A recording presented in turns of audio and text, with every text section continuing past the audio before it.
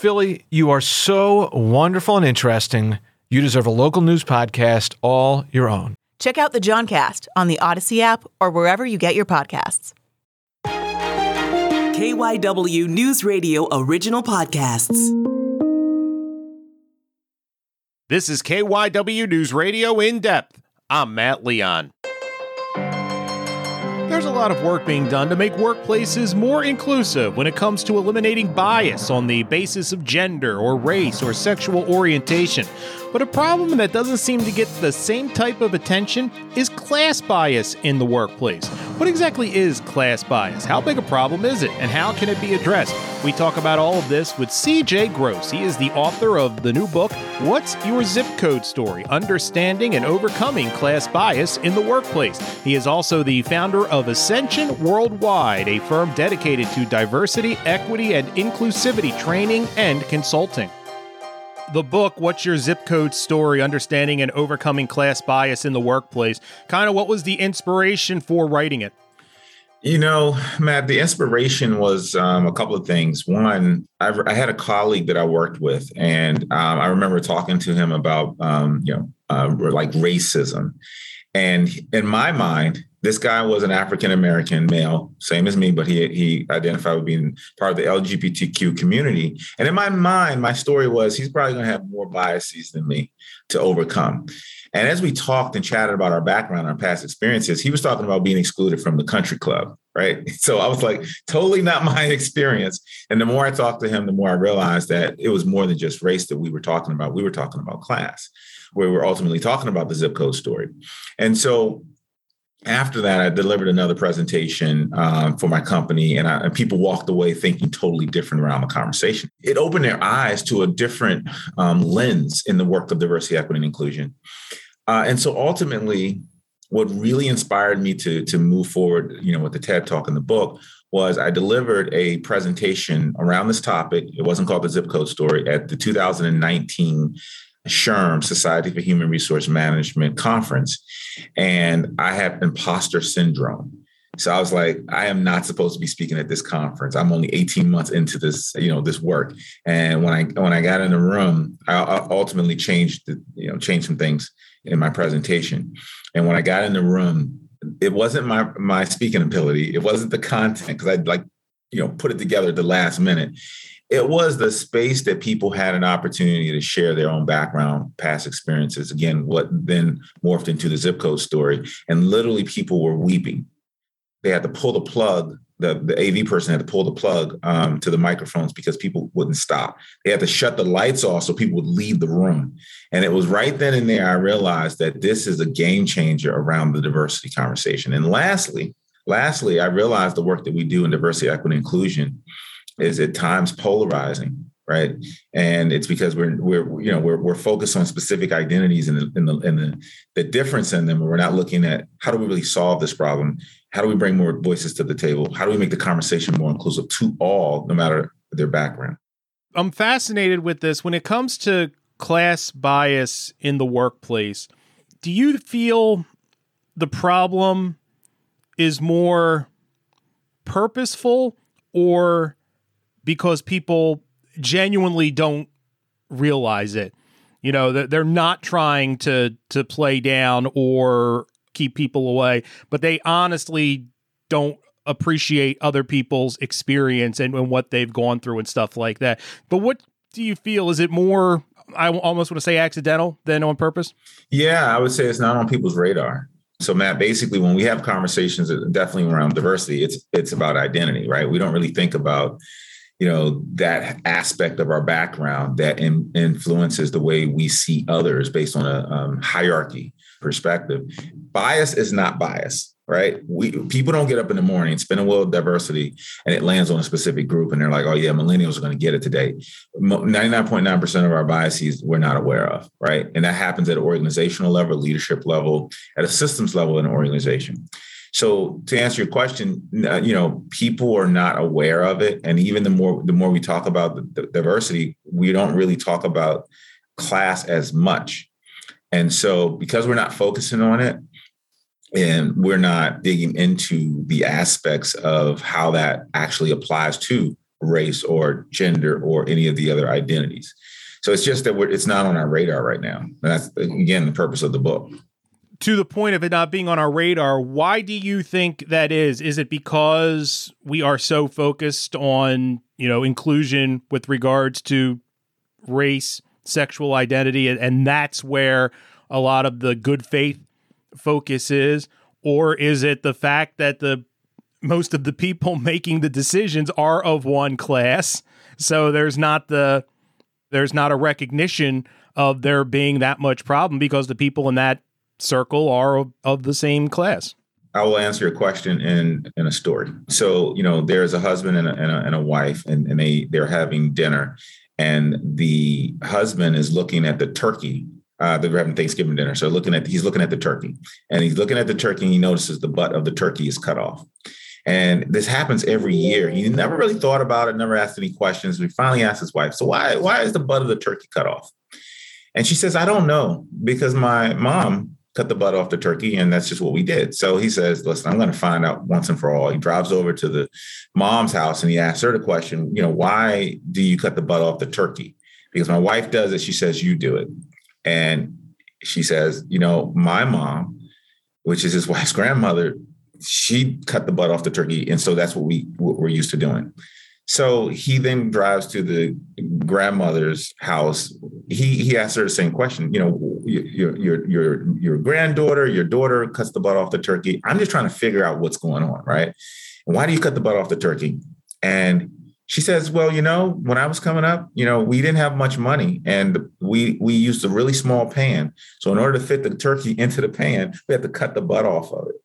So now we have larger pans. Now we have all of the resources necessary, but yet we still cut the butt off the turkey. So that story is really indicative of us doing the same thing over and over, and we don't know why we do it, right? And this is like, historically, we've done that, definitely in the United States and on a global scale. And so people don't know what they don't know, because it almost is taught to us as just a part of the culture, part of the norm, part of what is accepted.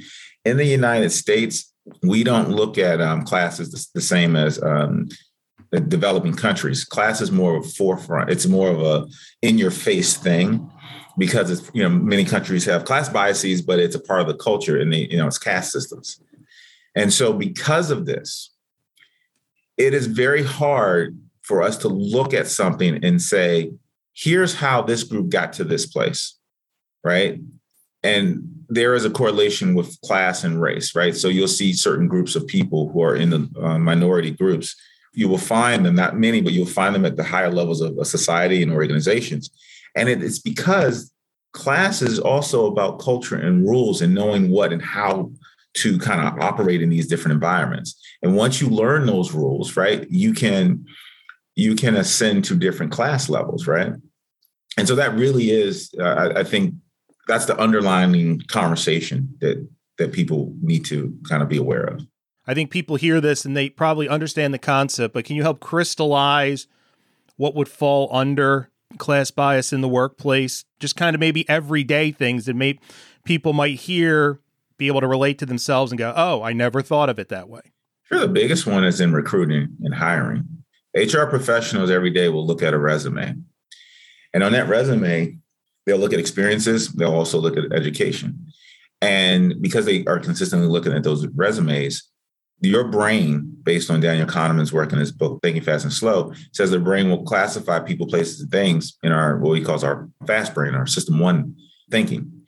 And so what the brain does is say, okay, whatever college it is, could be University of Maryland, it could be Georgetown, it could be a community college. Your brain will classify where that college will fall based on your background, your past experiences, and categorize that based on the algorithm put together without your intention or awareness, and we'll rank it.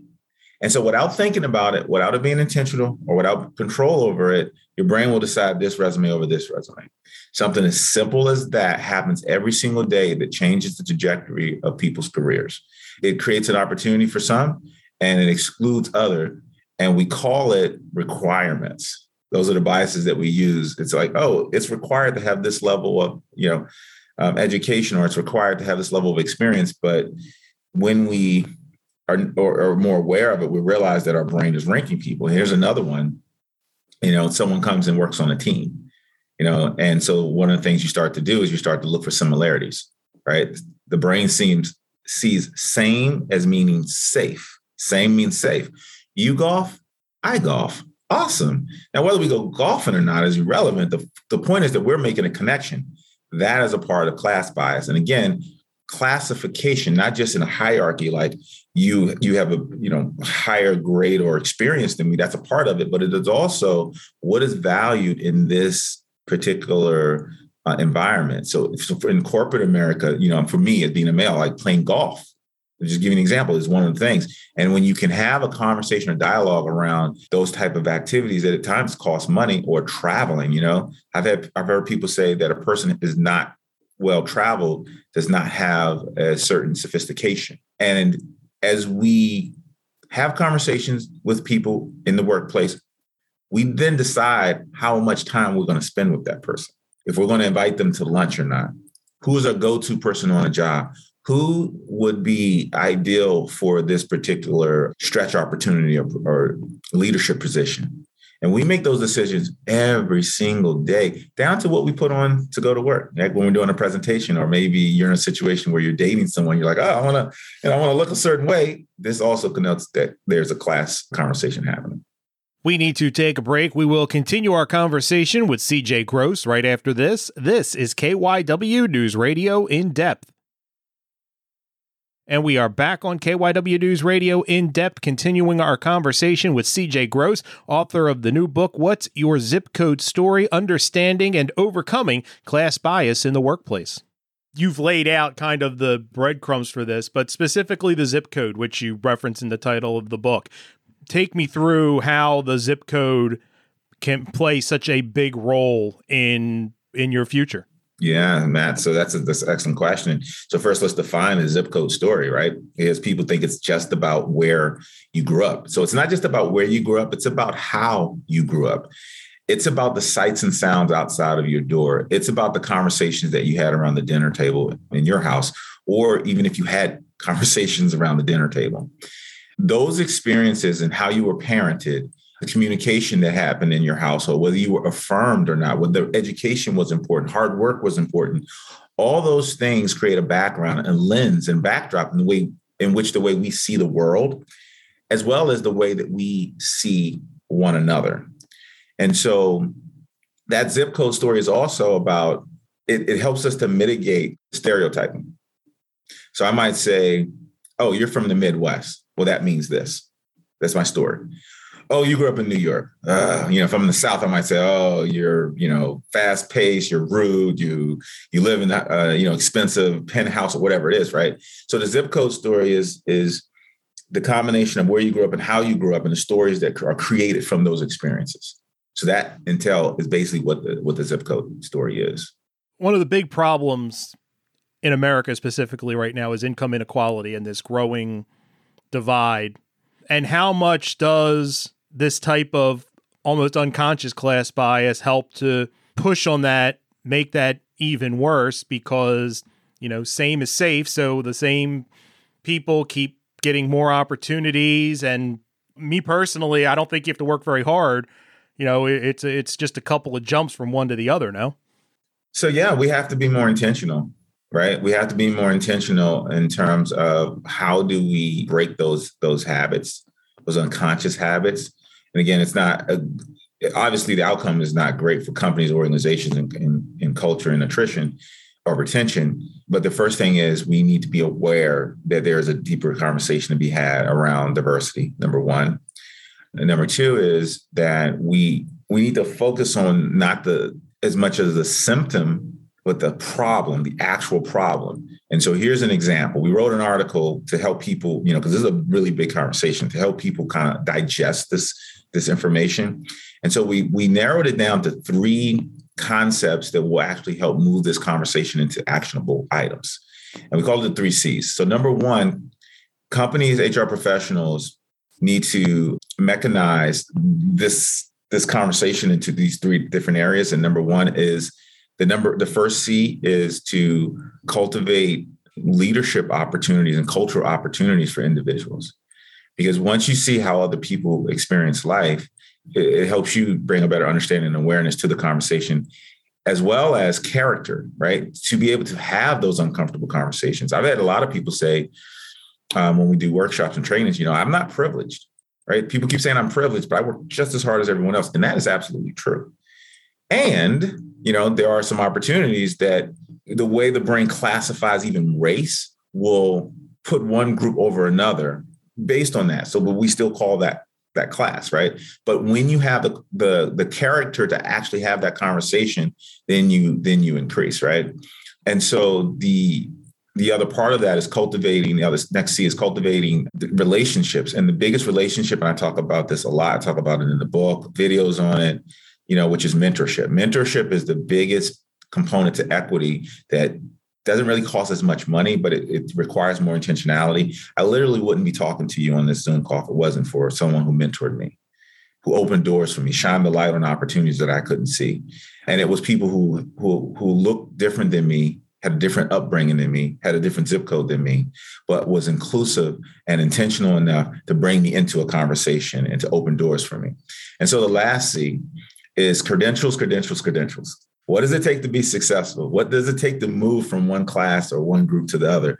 And we think it's education, right? That is a big credential. And yes, education is a big part of it. But there are these unseen credentials that we don't talk about that are very important as you move from one group to another, one social group to another. And it could be travel, right? So the more you travel, the more you understand different perspectives of different cultures, and you can have different conversations.